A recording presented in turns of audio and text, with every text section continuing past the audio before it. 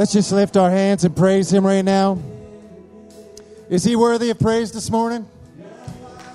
Is He worthy of praise this morning? He is always worthy of praise. Amen. So, Father God, we just come right now and we praise You. You are a good God. We thank You for Your love. We thank You for everything You do to us and for us. We thank You for Your grace. We thank You for Your mercy. We thank You for Your forgiveness. We thank You for Your provision. This morning we come and we honor You. We praise You because You are a good God. You are a good God. Let's just sing that part again. We just sing it one more time.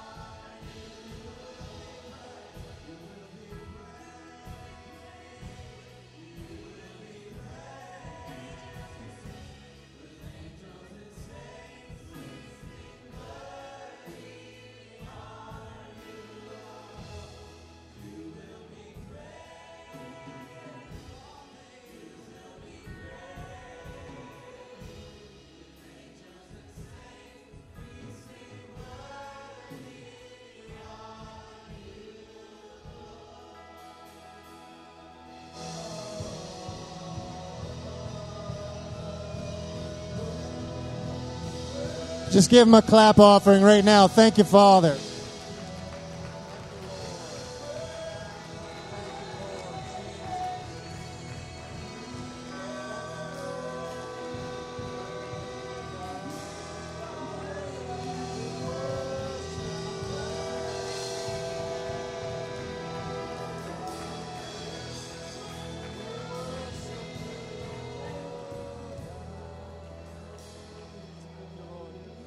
Well, what an honor and a privilege we have today to come into the house of God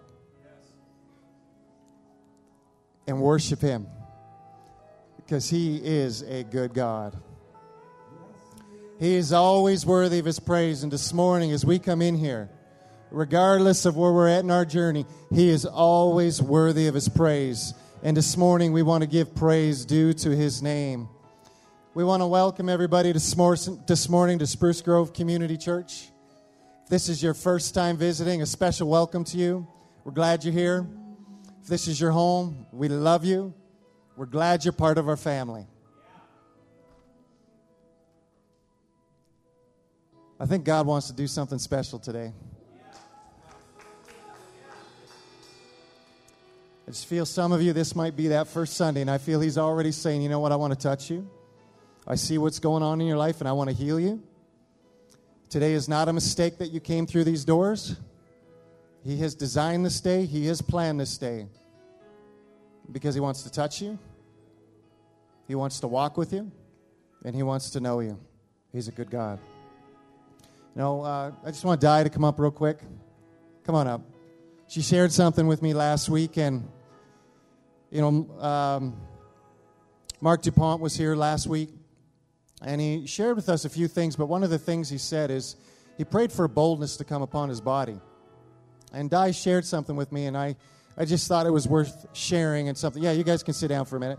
So why don't you share that first? Sit down, because I might be a long time. No, I won't. I'll be super short. It was kind of an interesting thing after the Friday night session, and he had talked to us about boldness, about this new boldness that was coming into us. And I've even felt since the battle for Canada that a new courage was coming upon the church, that a new level of courage was just coming into us to stand for certain things that we never would have stood for before, that kind of thing. So we're leaving the meeting. It's about 10 o'clock at night, and I'm like, we don't have any chips at home. I think I really need chips.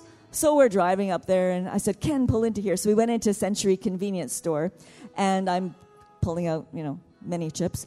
And I go to, and the lady there that works there, she actually owns the store, and she's been there probably for 25 years. And like for the life of me, I cannot remember her name, but maybe some of you know her. but she's there all the time. And so I said to her, how's it going? How's business going? And she says, it's not good. She says, there's 7-Elevens opening up all over the place. And she says, people just don't come in here. She says, we're paying our bills, but we're not making anything extra. Like, it's really tough. And so all of a sudden I saw myself in that moment going, I saw myself laying hands on the thing, the table there, and blessing her. As I saw myself do it, all of a sudden I was doing it. I wasn't even really purposing to do it, but I was like, well, I just pray a blessing over this store, and that the Lord would, I'm like, what am I doing? Anyway, she goes, thank you. So I just spoke a blessing over the store and over her life, and it just was a quick, very natural thing to do, and but I just felt like the Lord wants to, as we're postured here, she's just over there, and we want to bless her. We want that to be a blessing to her. I don't think she knows the Lord at all, so I feel like as we bless and maybe even pop by there and buy something from the store, that actually will start to filter out. And as we praise here, even today, that this praise, it sends shock waves out. It does actually send like this, like a pebble in the water, like just rippling effect out that actually blesses way beyond this room. And so that's our good God, and that's what he does. Yeah. We're going to pray for her, but let me tell you something. Part of worship is actually going out and loving people. That's part of worship, is actually doing it. And so I'm going to challenge you guys as a church. I just feel this is, I want you all to stop by the store this week. Just go buy something and bless her, right? Just bless her. I'm telling you, it may not mean a lot to us. It may not seem like much, but I can guarantee you by the end of the week, if we get by that store and we bless her, something's going to happen in her life. So, Father God, we pray for this lady right now in the name of Jesus. Father, right now, for whatever reason, your eyes are upon her. And you're saying you want her, you want to touch her, you want to bless her, you want to heal her, you want to provide for her, you want to restore her. And God, we come in line with that, and we say in Jesus' name, touch her, bring her to salvation, God. Be with her, guide her, lead her, instruct her, Father God. Get her saved in Jesus' name, Lord. But we pray the blessing of the Lord upon her.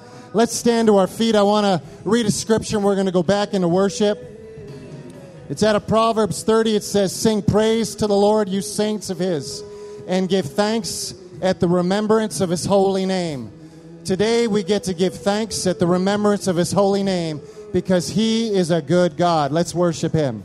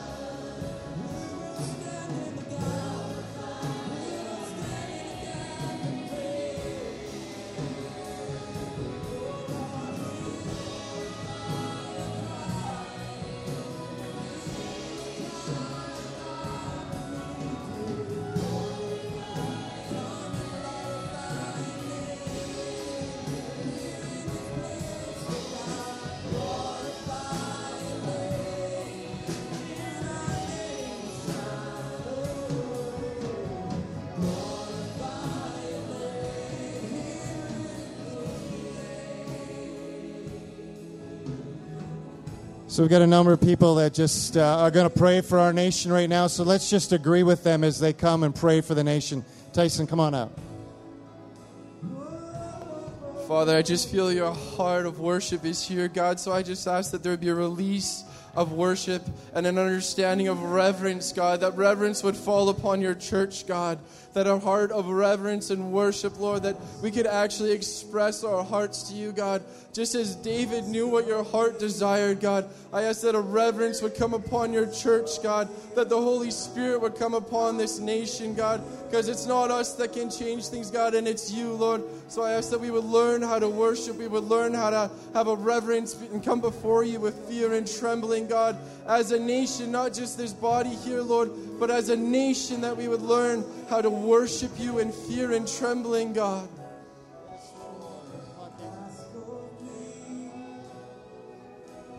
So, Father, we thank you that this nation was founded on biblical principle, God. And as you spoke to me this morning, you were talking to me about officiating. So, Father, in the name of Jesus, we call forward officiating in the public space in the name of Jesus.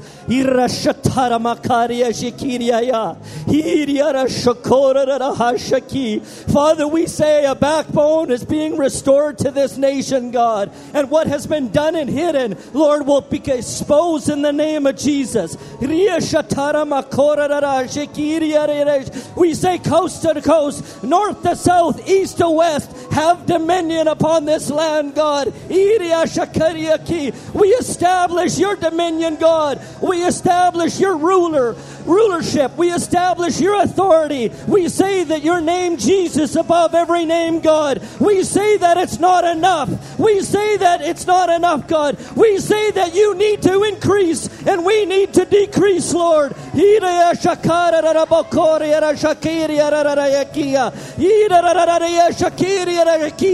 call for the governance of God. We call for the governance of God. May declaration be on our lips, Lord.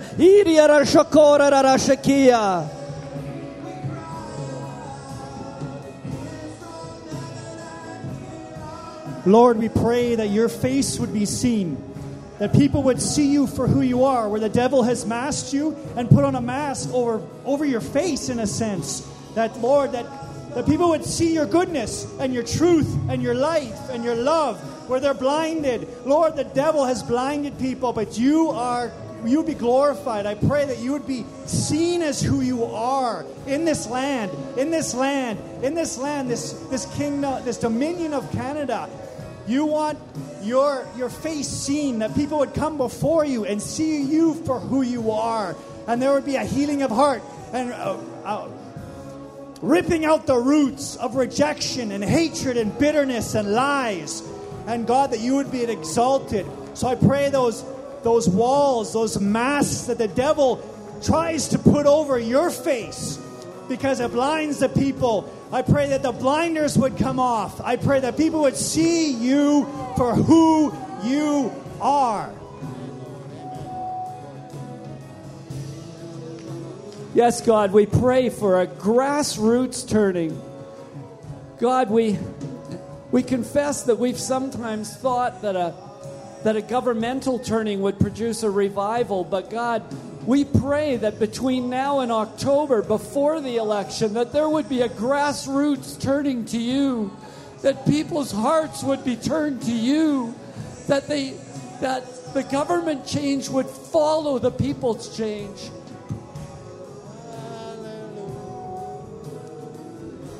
Father, we just ask for a spirit of repentance to fall on this land, a spirit of repentance. And I say, turn into the loving arms of your Savior, Jesus Christ, who is Lord over this nation, who is Lord over your hearts, who has everything that you could possibly need or want.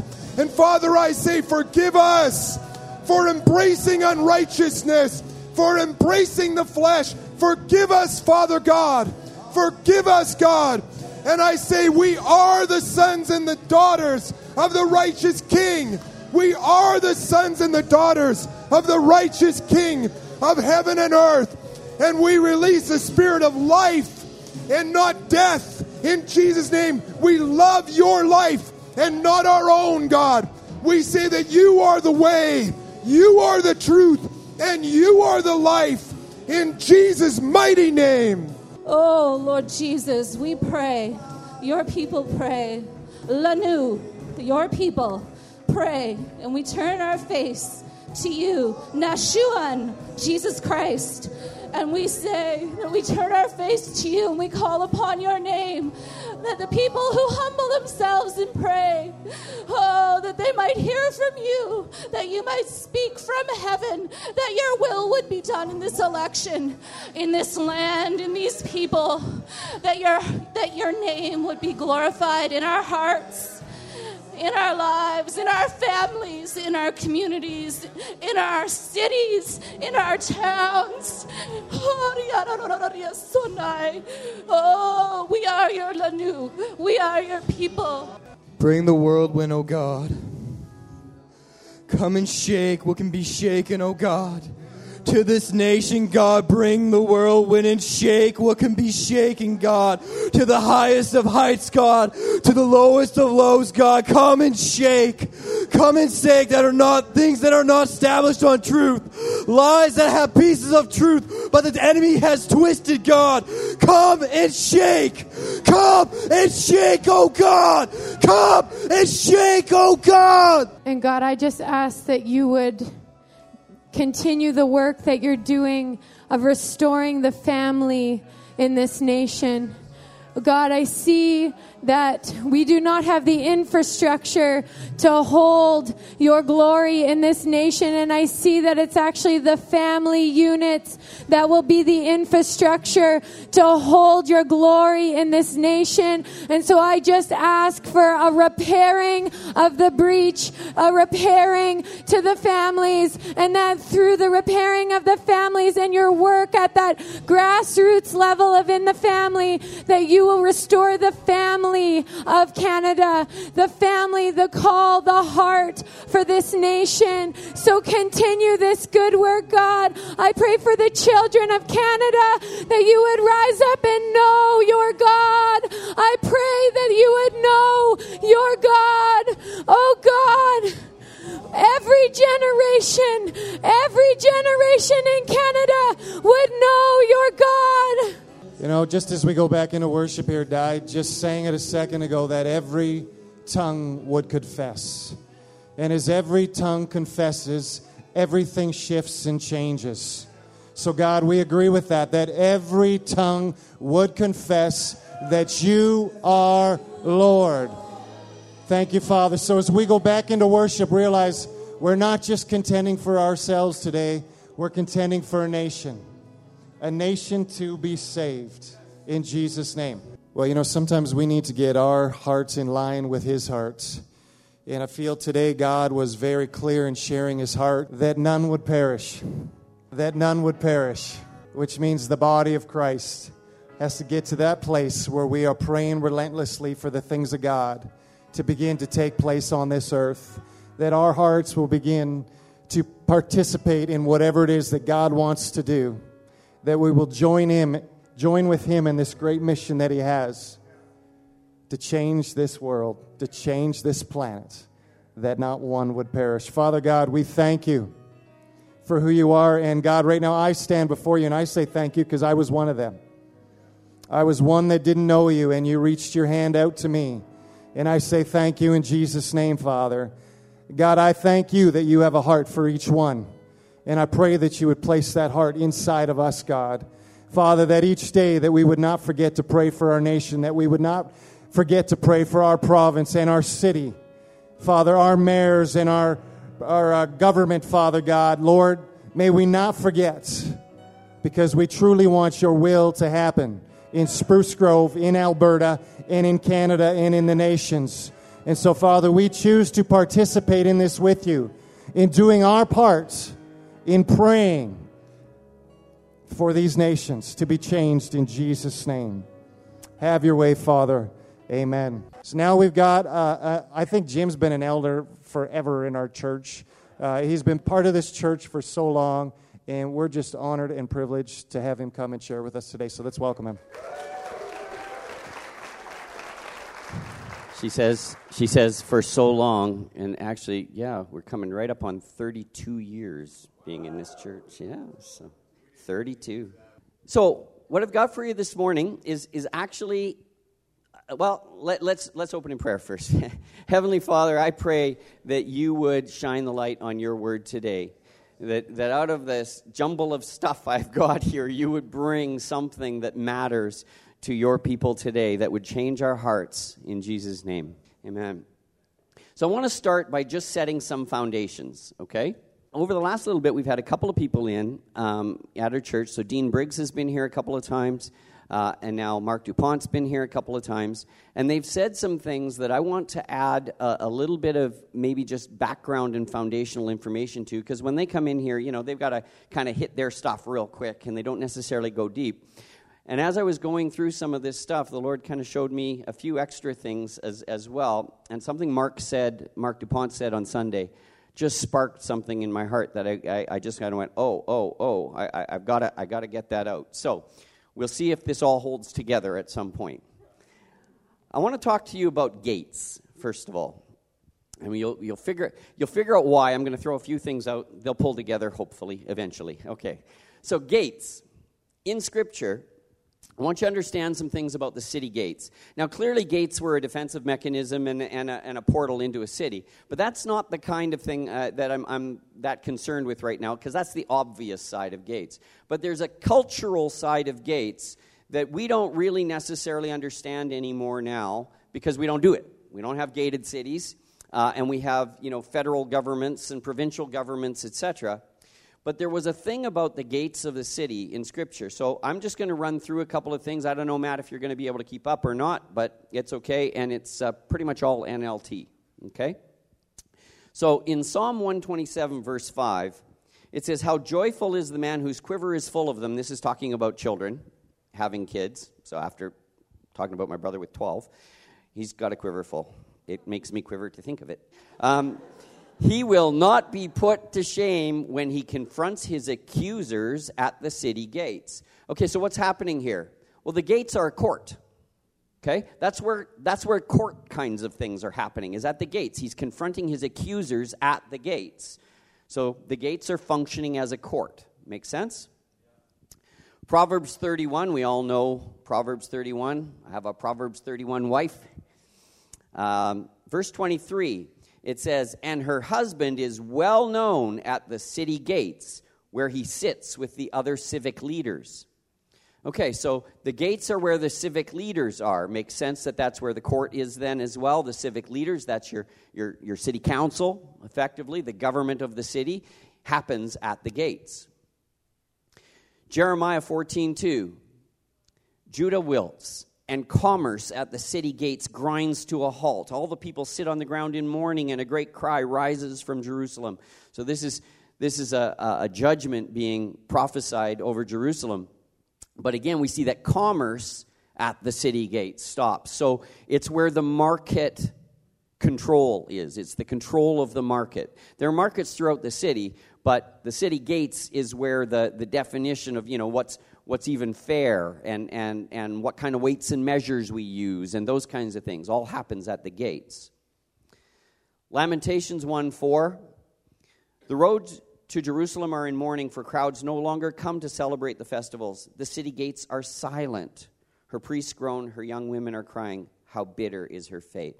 So when there's nothing going on at the gates, the city's dying.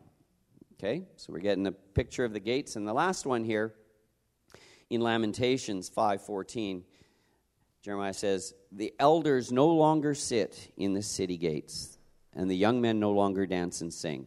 So again, we come to understand that the elders, again, the leaders, the elders, the governing authorities, the marketplace leaders, that all the courts, that all happens at the gates. So when we refer to the gates, you know, it doesn't say, it's not talking about the court. It doesn't say the group of elders. It doesn't say the ruling council. It just says the gates, right? But the people of the day understood when you talk about the gates, that's what we're talking about, is the ruling, the marketplace, the judges, the courts, okay? Later on, we see in the book of Ruth, we catch, rather than reading it all, let me just tell you sort of the story quickly. So Ruth is this Moabitess woman who's she has married an Israelite fella, and then he dies. And now she's coming back to Israel with her mother-in-law, Naomi. And now they're poor because, of course, the land that came from her husband and her sons, the culture was such that as a woman, she had no real hold on that land. So you've got these two women who are both widows, and there's just not much they can do. And so eventually they come up with this idea where Ruth basically approaches a very rich relative, a close relative of her former husband, and basically makes it known to him that she would be quite willing to become his wife. And he's an older guy, and I don't quite know why he didn't have a wife and heirs at that point, but he didn't.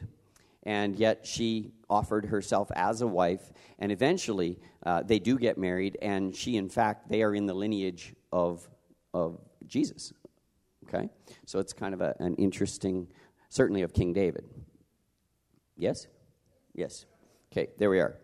So, all of that to say, Boaz then goes to the city gates, and he calls the 10 leaders from the town, and asks them to sit as witnesses, and they do this whole transaction whereby there's actually a closer relative, and he would get to own the land if he's willing to marry the girl. But marrying the girl means you have to produce an heir, and you have to actually give a full inheritance to that heir, and this guy doesn't want to do it, because, he'd love to have the land, but he doesn't want to have to give it away. And so Boaz goes ahead and marries Ruth, and the whole point of this long, involved thing is that all of that gets registered at the gates of the city. So again, it is where very important long-term transactions take place. All right, that's done with gates. Sort of. So, let's look at Matthew 16, starting in verse 16. And this, again, Dean Briggs spoke on this a little bit, but I want to go a little bit deeper. So it says, when Jesus came to the region of Caesarea Philippi, he asked his disciples, who do people say that the Son of Man is? Now, there's something I want you to know. Caesarea Philippi was not a place that Jews lightly went to. This was a Roman sort of city, been put together by Herod and funded by Rome. I've been there. It's amazing because the ruins are still, there's still a full amphitheater there that you can they actually do concerts in it today, and it's the one that was there then. Jesus saw this same amphitheater. It's this amazing thing. Now, to go to Caesarea Philippi, it was actually, so a lot of the Jews at the time called it the gates of Hades. It was that awful. It was a place of carousing and partying and brutality and all of these sort of Roman things that were yucky. And furthermore, what were Jesus and the disciples even doing there? Because it was at least 30 miles out of the way from where they had been and where they were going. If I'll leave you to read the scriptures there in Matthew to see where they were coming from and where they were going to. But they went like 30 miles, and they walked. They went 30 miles out of their way to go to this horrible place. And then, while they're there, Jesus says, who do people say that the Son of Man is? Well, they replied, some say John the Baptist, some say Elijah, others say Jeremiah or one of the other prophets. Then he asked them, but who do you say that I am? Simon Peter answered, you are the Messiah, the Son of the living God. And Jesus replied, you are blessed, Simon, son of John, because my Father, now you notice, it's Simon, son of John, because at this point, it's funny because as Matthew wrote this, he called him Simon Peter. But the interesting thing is he hadn't picked up that name yet. He was just Simon at this point, okay? So he says, you are blessed, Simon, son of John, because my Father in heaven has revealed this to you. You did not learn this from any human being. Now I say to you that you are Peter, which means rock. So bang, he just picked up a name. Now, I think it's important. Unfortunately, here's where the English translations, now I'm going to do that Greek thing to you, okay? Well, here we go. What he said was, you are Petros. Petros means rock or pebble. Petros is a rock. It's not rock. It's a rock, a pebble, okay? A stone. Maybe stone might even have been the better translation. He says, so you are Petros, Peter, which means rock. And upon this, and then the Greek word is Petra. Not Petros. Petra, which is massive rock, like a mountain. Petra. So he says, you are Petros, stone, and upon this rock I will build my, another word. It says church. It's an unfortunate English translation of the word from the Greek. The Greek word, now I got to look it up, I got to find it here again. The Greek word that should be translated church for us is Kyriakos. Kyriakos is a gathering of people supporting each other, socializing together, being a family together. That's Kyriakos. The word here is not Kyriakos. It's ekklesia. Ekklesia should not have been translated to church in the English. And unfortunately, throughout Scripture, the word ekklesia is translated church. In fact, everywhere where you see the word church in the New Testament, all but 3 of them come from ekklesia, which I think is really unfortunate because we think of a gathering of people, of family, people supporting each other, people communicating with each other and fellowshipping together, which is a very important thing, Kyriakos. But ekklesia is a different thing.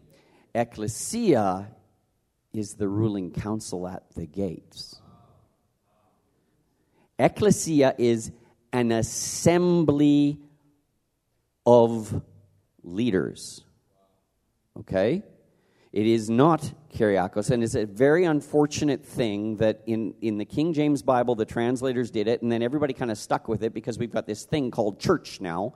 And I mean, the Germans have the word for church, the Dutch have a word for church, and it all comes from Kyriakos, and so everybody's Bible talks about kerk or church or, whatever the thing is, but largely from that original translation, and I wish it had been translated assembly even. If it had just been assembly, we might be able to do it. Let me just go on for a moment here, and because I'll prove some things to you here. But anyway, he says, upon this rock I will build my ekklesia, and all the powers of hell will not conquer it. And I will give you the keys of the kingdom of heaven. Whatever you forbid on earth will be forbidden in heaven, and whatever you permit on earth will be permitted in heaven. We know that verse a little bit more commonly, rather than all the powers of hell. It actually says, and the gates of hell will not prevail against it. Well, what have we just said gates represent? The ruling council, the authority, the strategies, the courts, the commerce.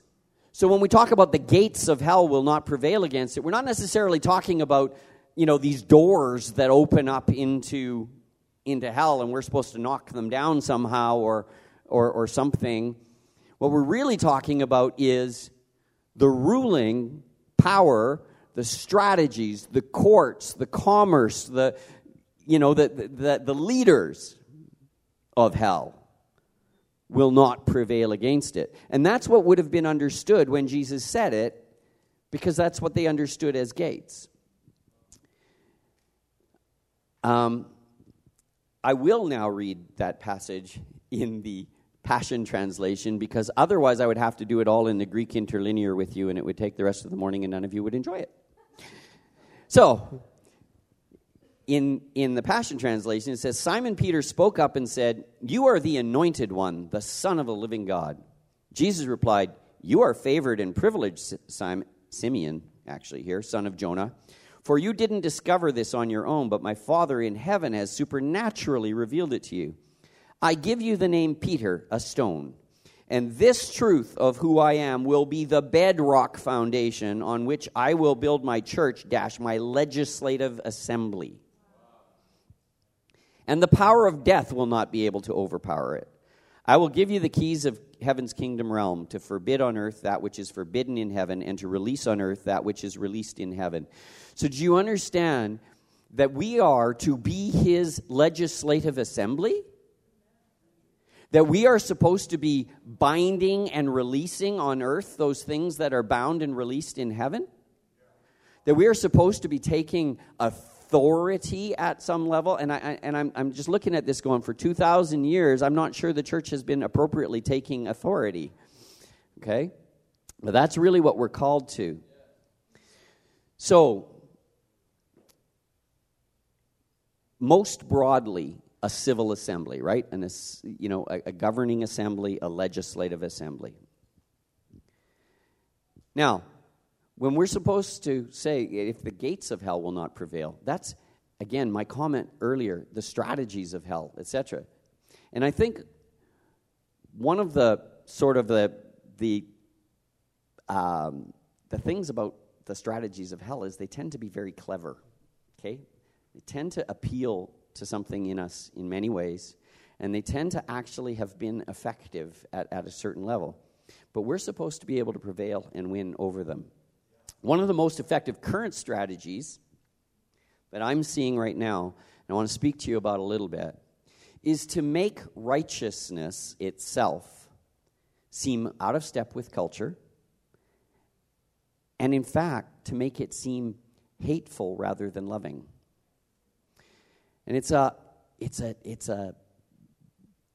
incredibly effective strategy, because sometimes we get held bound to it. We're actually scared to speak the truth, even to speak it in love, because we know it's unlikely to be received that way. And we justify not doing so because we don't want to be shut out, because then we lose our opportunity to influence. So we don't want to be seen as being rigid or hateful or old-fashioned even. And yet at the same time, truth wins and love wins. Jesus was ultimately loving. And Jesus was ultimately righteous, and he spoke the truth. He got killed for it, just saying. Okay? So we can't necessarily expect that it's going to go a whole lot better for us. However, that doesn't mean we avoid it. And I found in my own life, so here we go, little bit of testimony here. I'm a diplomat. It's what I do. It's kind of the gift that God has given me. I get involved in things, often even at work, for example, if we've got some high-level, issue going on with a client, and our sales folks and our account management folks have come to a place where they're, not able to, kind of make progress or whatever. Sort of the final thing is I'll get called in. And somehow, for some reason, that tends to then work, okay? So whatever that is, the Lord has given me a gift in diplomacy to be able to make sure that the two sides understand each other well, and so then we can move forward with things and generally rescue whatever the thing is that's going wrong. As a diplomat, then, I don't like to offend people, because that offense, of course, puts up walls, and now you lose the ability to speak into the situation. But I have found that I have been held hostage to that. I've allowed myself to be held hostage to not wanting to bring offense, and so I don't bring truth at all. And the Lord has really convicted me on that in the last about year and a half. I remember it started in Montreal, at the gathering in Montreal, and I was walking down this aisle, and all of a sudden I could just see it. I could just see, and the words that God dropped into my heart was, well, if that salt has lost its saltiness, what good is it only to be thrown out and trampled underfoot. And I thought, oh no. Am I losing, have I lost my saltiness? Have I lost my ability to change the environment around me? So I just want you to know that, again, while I want to always speak in love, I want love to be the driving factor. My own personal commitment is to not be held hostage to sort of social norms that go against the truth of God's word. Does that make sense? Look, between Hollywood and the government and various human rights commissions and the educational establishment and TV commercials, we are continually bombarded with messaging on sex and sexual activity, on debt and debt slavery and how good that is for you, and the need for material goods and material wealth, and issues of identity and an individual's right to choose any identity they wish at any time. Unless, of course, their choice casts shade on some other historically underprivileged group, at which point that's even a bigger sin, and we call it cultural appropriation, and you can't be doing that, which is interesting because now we get to play off some of these things against each other. And I know my brother Gord has been posting on Facebook in the last 2 weeks or so his strong desire that the indigenous groups would buy the Trans Mountain Pipeline, which it looks like it may in fact happen, which would be absolutely fabulous because it sets these two kingdoms up against each other now all of a sudden. First of all, I love it because it's good for them. Okay? I love it because it's economic activity. It's just good for those communities to have that kind of economic activity and jobs and, something to sink your teeth into that's actually going to turn a profit and be worth doing. So that's very cool. I love it on that side. But the second side is it sets up this second kingdom of this sort of environmental and whatever movement. By the way, we are supposed to be good stewards of our environment. Do we see that in Scripture? Did God call us to be good stewards of the land? So let's do that. Let's not suddenly decide that all of that stuff is just complete nonsense and we throw it out and we don't care and absolutely not. We are intended to be stewards of this earth. So I think there's lots of good things that we should be doing in terms of being good stewards of this earth. But I love but let me start by saying a lot of the environmental movement is a strong humanist religion. Okay? So now you get it set up. You've got this one kingdom now against this other kingdom. I just think it's going to be hilarious to kind of watch it play out. And I believe that it's going to be the indigenous peoples who actually win in this one. So that's got to be a win across the board. Amen. Right now, the demand...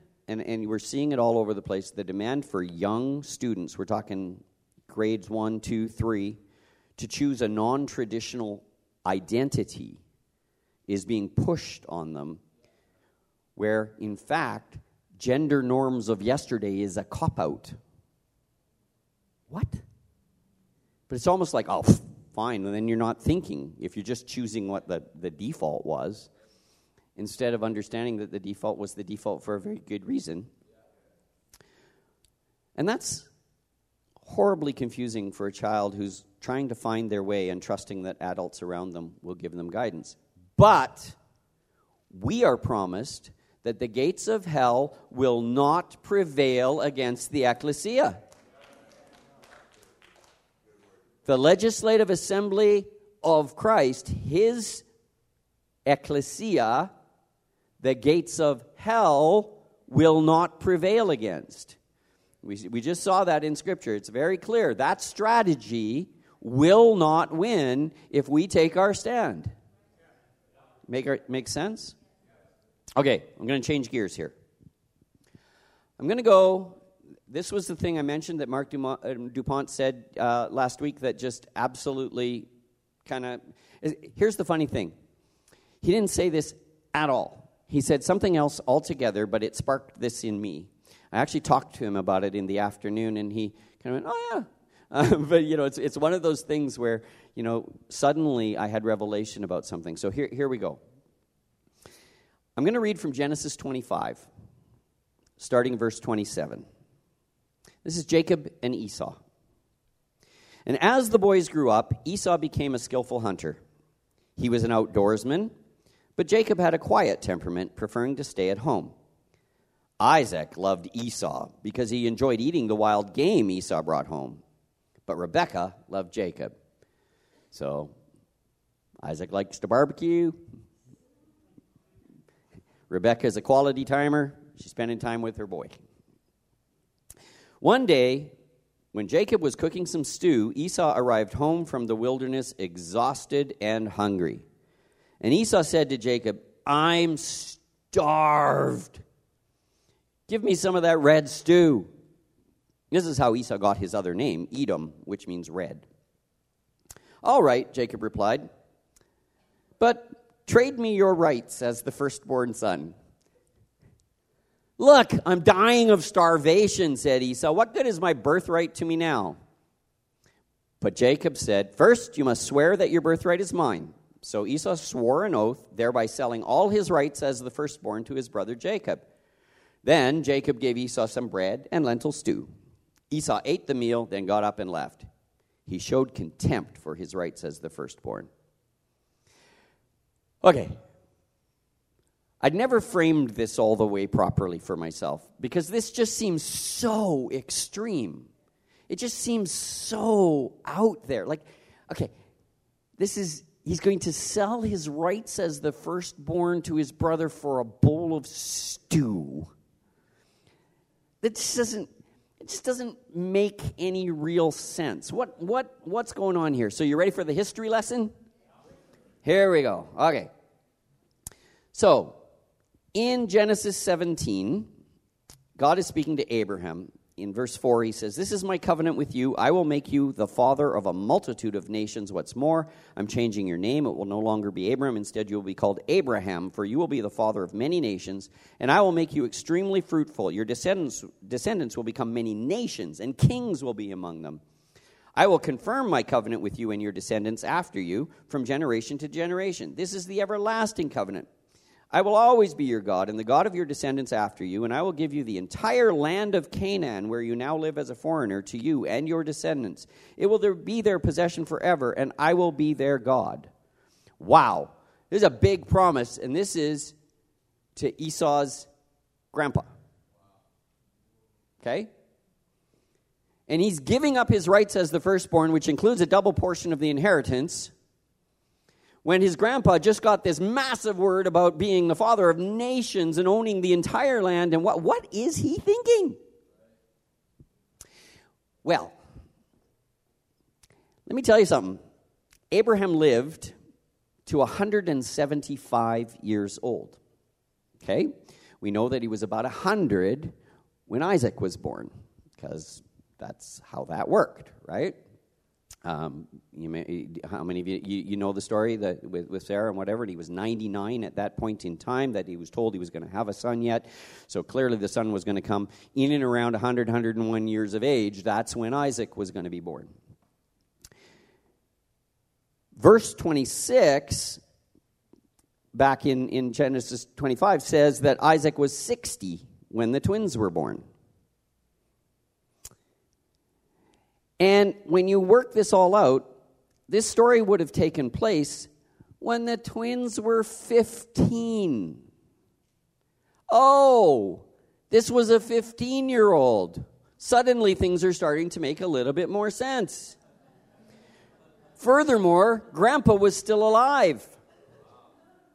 So all of this theoretical wealth wasn't there. And in fact, Isaac didn't have it, because it's not until the next chapter, chapter 26, where it says, "When Isaac planted his crops that year, he harvested 100 times more grain than he planted, for the Lord blessed him. And he became a very rich man, and his wealth continued to grow."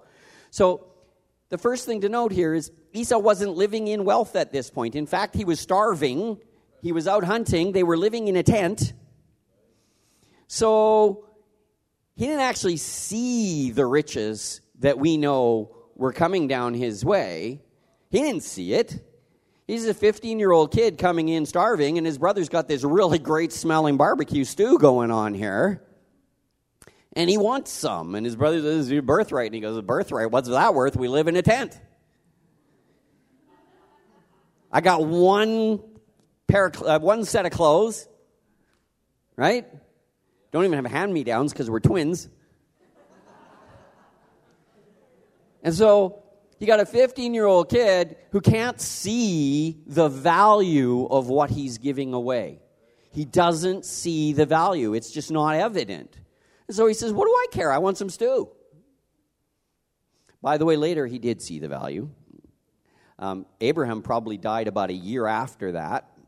And so there were some things going on. And we saw, as we saw in the very next chapter, Isaac got blessed immensely and became very wealthy. And suddenly the financial side of all of this birthright thing became a little bit clearer, I think. Now, and I want you to understand as well that birthright, that piece of the birthright, actually has two components to it. So this is the other thing. What did he sell? The birthright had two components, and then there was a third thing, which was the father's blessing, which Jacob also managed to steal. But the birthright had two pieces to it. The first is that you're going to be in charge in the family. Okay? So essentially, Esau was agreeing that Jacob was the brother in charge now. Kind of an interesting thing for brothers. I don't know that many brothers who'd be just totally willing to just kind of let the younger by a few minutes, by the way. But it was Esau's, and he gave it away. And the second was a double portion. So let's talk about a double portion for a minute, because we see double portion elsewhere in Scripture, and I think we always think it means twice as much. Doesn't really. So here's what happens. In an inheritance situation, the father would divide up his estate by the number of children he had plus one. So, for instance, if he had 3 kids, he would make 4 parts, and the eldest would get 2 of them. Make sense? So the eldest would get a double portion of what was coming in the inheritance. Everybody else would get their regular portion. The eldest would get a double portion. We see that with Elijah and Elisha, right, where Elisha asks for a double portion. What he was really asking for is, could I be your heir? That's really when he said a double portion. He wasn't like, could I have twice as much anointing as you do?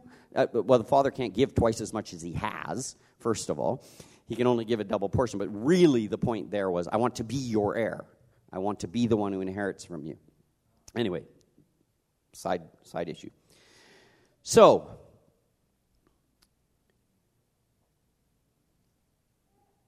I think Esau may have even thought about the promises to Abraham, because I'm sure the family talked about it. I think he may have even thought they were a bit sort of delusions of grandeur, right? We're a nomadic family living in a tent. We have virtually nothing. We're always afraid of raiders, because we actually see Isaac lying about Rebekah in chapter 26, lying to say that Rebekah is his sister rather than his wife, because he's afraid he'll get killed because she's very beautiful. I'm glad I don't have to worry about the same kinds of things. I have an incredibly beautiful wife, and I'm not worried that someone's going to kill me to get her, is what I'm saying. I thought I had best clarify that. Wowzers. Worried about my own life now, yes. 5 minutes ago, I was fine. Anyway, delusions of grandeur. So, why am I saying this? I want to let you know something here. For all of those of you who are visiting with us this morning, first of all, you're extremely welcome. Thank you for being here. The next little piece of what I'm going to go into here is kind of directed to Spruce Grove Community Church at some level. And so again, if you're visiting with us, feel free to take all of the principles in that for yourself completely, okay? But I want to direct this to our body somewhat. Jesus said that we as the church are called to be the ecclesia, God's ruling council on earth with governmental authority. And it's easy to say, sure, that's the global church of which we are one tiny little insignificant part. So, whatever. Let's not have delusions of grandeur here. Okay? However, there have been many words and promises spoken over this church over the years. In fact, here, let me show you something.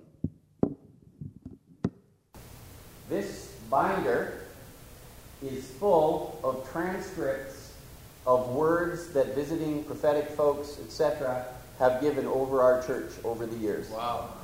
It kind of goes on and on and on. There's an awful lot of richness in this book. Yes. Yeah. And I want you to know that that's there. Copies of that could even potentially be made available. And that's not all of them, because I know of some words that we couldn't actually even find in there. Some that were maybe given to smaller groups, leadership teams, that kind of thing, that didn't make it to the tapes of the services and didn't get transcribed. I want to give you some of those words, and I want you to just think about them for a minute, and then I'm gonna talk about kind of where that goes here in a moment. So Dennis Wiedrich spoke to us many years ago, probably 22 years ago or so, and he said, Spruce Grove Community Church is similar to Morning Star in Kansas City. You're offered a heavy mantle to be a Kansas City North. He also said this is a gathering place of young eagles, which he said were prophets. He said Spruce Grove Community Church's birthright is as an apostolic foundation base, primarily a safe place to birth or sow the prophetic into Western Canada. He said that our long-term fruitfulness is not dependent on a spiritual father in the house, but actually on the spirit of sonship being present. He said, I've rarely seen such a contest in the heavenlies over a local church regarding birthright, inheritance, and sonship. He also made a comment about us converting from a cruise ship to a battleship. David Damien's been here a number of times. He said, Spruce Grove Community Church is called to a high purpose. Why such a high calling on a church not located in a major city? He didn't have an answer for that. He said, you are dealing with a spirit that takes every prophetic thing away. Some call it Jezebel. He said, this church's mandate is a provincial calling, a national calling, and some will have an international calling. And we're seeing some of that. Bob Jones was here. He said, God will raise up a pastor so that Mark is free to go out. Hey, Chris. He said, this will be a place of prophets. Stacy Campbell said, Spruce Grove Community Church leadership will begin going to the nations. She said, God will open direct connections to government officials. And you know that that's starting to happen. We've had a number of government officials come and fellowship with us and, have built some relationships. We've also been prophesied to be a healing place for wounded eagles. Now, eagles in Scripture generally represent either strength and weight-bearing or an offensive battle position, swooping down, or protection, protected with your feathers and wings, right? Also vision and the prophetic. So my question is, can we be good at welcoming in these wounded warriors and prophets and then actually releasing them again? Because it says they would come for healing. It doesn't say they would come and stay.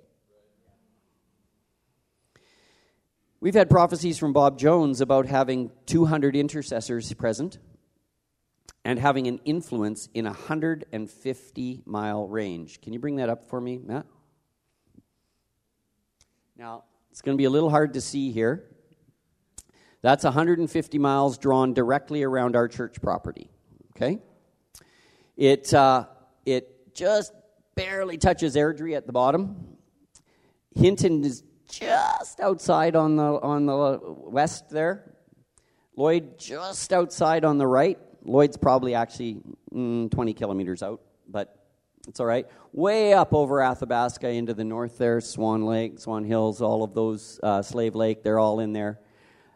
That's a big swath of the province that we are supposed to cover in prayer and intercession and have influence over. You can leave that up if you want. So, all these words. and a whole lot more. Do we, like Esau, disdain them because they're just too big and we can't see it? Maybe because we aren't even all that close yet as far as we can tell. Esau didn't know that Abraham was going to die the very next year. Could have been weeks later. I can't, the timelines in the scripture aren't close enough for me to be able to tell just right when that happened. Are we afraid of these words because we know our own penchant for falling into pride? Are we actually afraid to step into it because we're scared we'll get a big head and then God will have to discipline us? Wednesday night in prayer, there were actually 3 or 4 prayers that came forward that were in fact blessing all of the other churches in the region and honestly, making a declaration here that, look, we don't need to be seen at all. In fact, if the Lord's doing great things in Parkland County and in northern Alberta and whatever, we're thrilled, even if we're not even actively part of it other than in prayer. And I think that's great, and I think it's important that we continue to evaluate our hearts and ask the Lord to show us what's in our hearts all the time. But I'll tell you, if we stay in the one ditch because we're worried about the other ditch, it doesn't matter. We're in a ditch anyway. So if we're so worried about getting proud that we won't step into actually the authority that we've been called to, well, who gave you the right? What God did. Okay? So we don't want to be stuck in the one ditch because we're scared of the other ditch. That's a great strategy for paralyzing people. We would way rather be in the middle of the road, right? Barreling down at 900 miles an hour, doing the will of God. The antidote for pride is not underachieving. It's continually giving glory to God and recognizing His sovereignty and blessing. I'm going to say it again. I liked it. The antidote for pride is not simply underachieving. It's continually giving glory to God and recognizing His sovereignty and blessing. Yeah. Amen. Or are we actually more concerned with not appearing wacko to our community, particularly to those whose opinion somehow matters to us? I got news for you. We're already wacko. All right. So that's the challenge in front of us. We like Esau, actually not like Esau. Let's be like Jacob. So Jacob's name means, his name doesn't. His name means cheater. Jacob was actually a pursuer of the blessing. First of all, he tricked his brother out of the birthright because he could see what could come out of that when his brother couldn't. Then he went and actually stole the father's blessing, which, okay, not great. Later on, he wrestled with God, or with an angel of God, to the point where his hip joint was out of joint from then on. And this was actually when he was going back to meet Esau, at the point where he thought Esau was probably going to kill him for having done all that other stuff. But he would not let go. I mean, he wrestled and he wrestled. He got his hip knocked out of joint. And he didn't stop. He kept holding on and until light. Like all the way through the night, he wrestled. And then finally, he was like, release me. Not unless you bless me. What? You realize you're wrestling with God or God's messenger, and when he says, release me, you say, not unless you bless me? Like, this is the pursuit of a blessing, folks. To his own harm, he's going to pursue the blessing. I don't know that he ever stopped limping after that. So let's ask God for the grace, the desire, the power and ability, the grace to function as his ecclesia.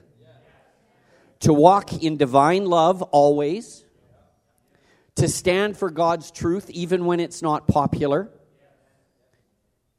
To know how to be a healing place and to have the desire and the energy to do it. Because it doesn't sound like a lot of fun to me at some level. It sounds like a lot of work. There's that grace thing again, the desire and the ability. He'll give us the desire as well. It'll be fulfilling. And we'll have the ability. The desire and ability to walk in humility and to pursue the blessing like Jacob did. Esau didn't care, but Jacob wanted it. God, we want to be who and what you've called us to be. Thank you, Lord. Make us into what you need us to be. Many of you may have heard me say this before, but it's true. It's been like 20 years now. I don't actually really ever pray, Lord, please use me. I am convinced God's going, I would if you were useful. So I pray, Lord, make me useful. Lord, as a church body, make us useful, Lord. Form us into your image. Create in us what you want us to be so that we can actually become your ecclesia here on earth. That we can exercise appropriate authority in the market, in the courts, in the governmental assemblies. Let your kingdom come. Let your will be done on earth as it is in heaven. Lord, we take that authority and we ask that you would give us the direction to declare your kingdom into the earth. To declare it your way, your timing, your elements. In Jesus' name. In Jesus' name. Amen.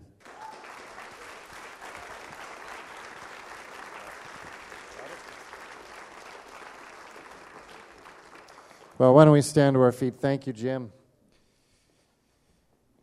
You know, I know some of us haven't been here for 20, 30 years, but when I hear some of these words, it's just a reminder of all those seasons and the promises of God, and that these promises do not go void. You know, it's just we get to walk through this journey, and when those promises happen, we get to praise His name because He's a good God. And so I believe Him because He's a good God. That's who He is. And I'm telling you, He has good things for this church, but He has good things for this community and for this nation. We need to trust Him and believe Him, and we need to be part of that solution, and we need to partner with Him. Amen? So let's choose to partner with Him and pray that prayer. I love that. How did you word that again? Help us to be useful? Yeah. Make us useful. We need that to actually be who we are. Help us to be useful to you, God. Help us to get past our mindsets, our thoughts, our thinking of the way this should be or that should be. No, we want to align with the Father and His plans, and that's all that matters. Amen? Well, I pray the blessing of the Lord upon every single one of you in this house, that He would touch you, that He would move in your lives. I pray for those in this room who are sick, who are dealing with issues, that the Father would just touch you right now in the name of Jesus Christ. That He would heal your issues, your problems, your fears, that He would just come and just begin to bring peace to those situations and problems. I pray God would give you joy in your faith.